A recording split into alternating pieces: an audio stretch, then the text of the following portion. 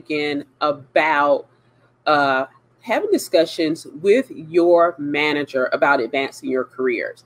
Oftentimes we don't do this, but you want to get manager support, or at least discuss with your manager about supporting you in your career advancing strategy.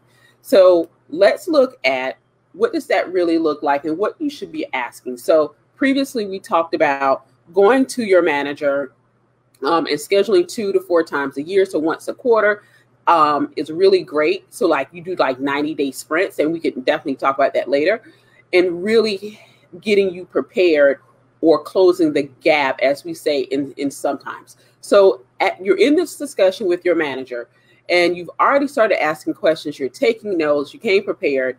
And what you're asking now is, what do I need to do in order to get promoted or assigned new responsibilities? Now, those are 2 different things, and you can make them 2 separate questions. So you can start with, what do I need to do in order to get promoted? Question 1. And he or she may give you a laundry list of things to do, right? So now you're like, okay, well, what do I need to do to be assigned new responsibilities, right?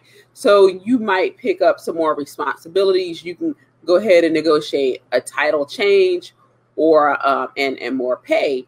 But you want to, sometimes I hear often, I don't want to really manage people. I'd rather manage more processes.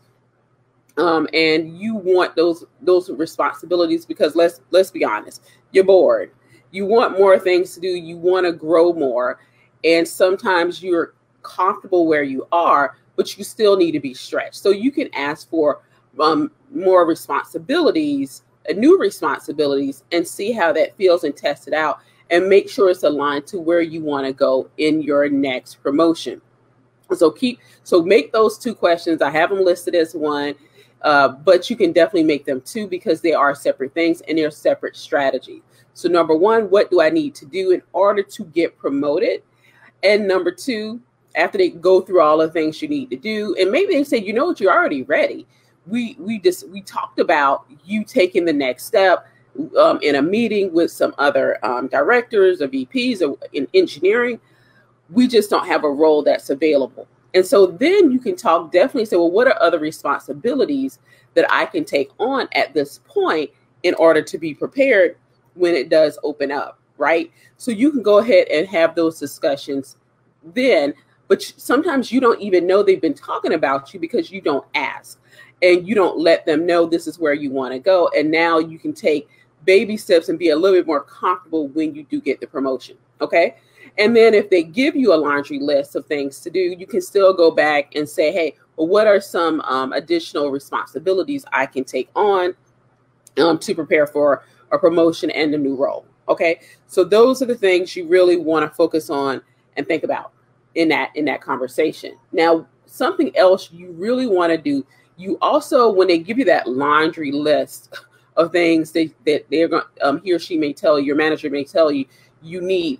So you're going to discuss the gaps that you currently have between your current skills and the skills your manager believes or sees that you need in order for you to get your promotion or the next step in your career.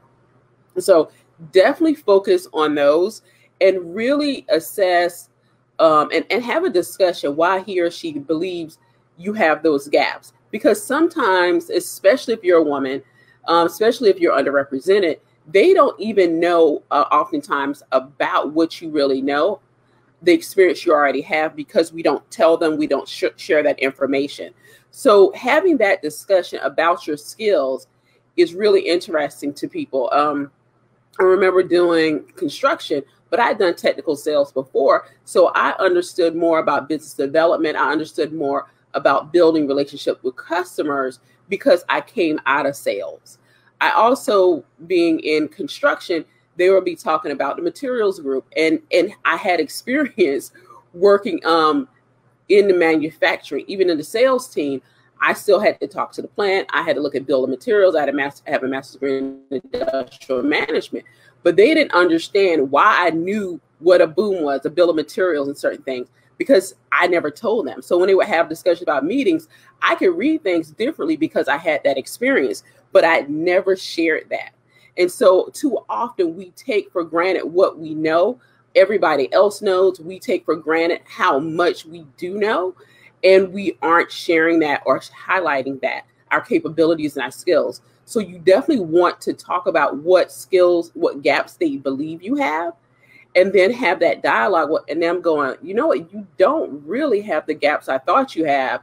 You're probably more ready now than I realized. And that is why it's really important to have these discussions with your manager.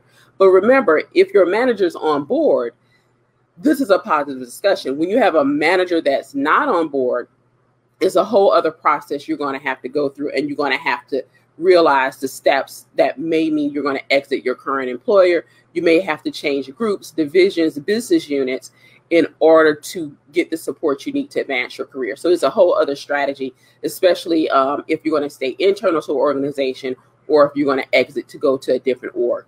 So that is what I have for today. I'll be back tomorrow. We'll still be talking about having discussions with your manager and what that looks like to really create a strategy to advance your career. If you have questions, please just drop them in.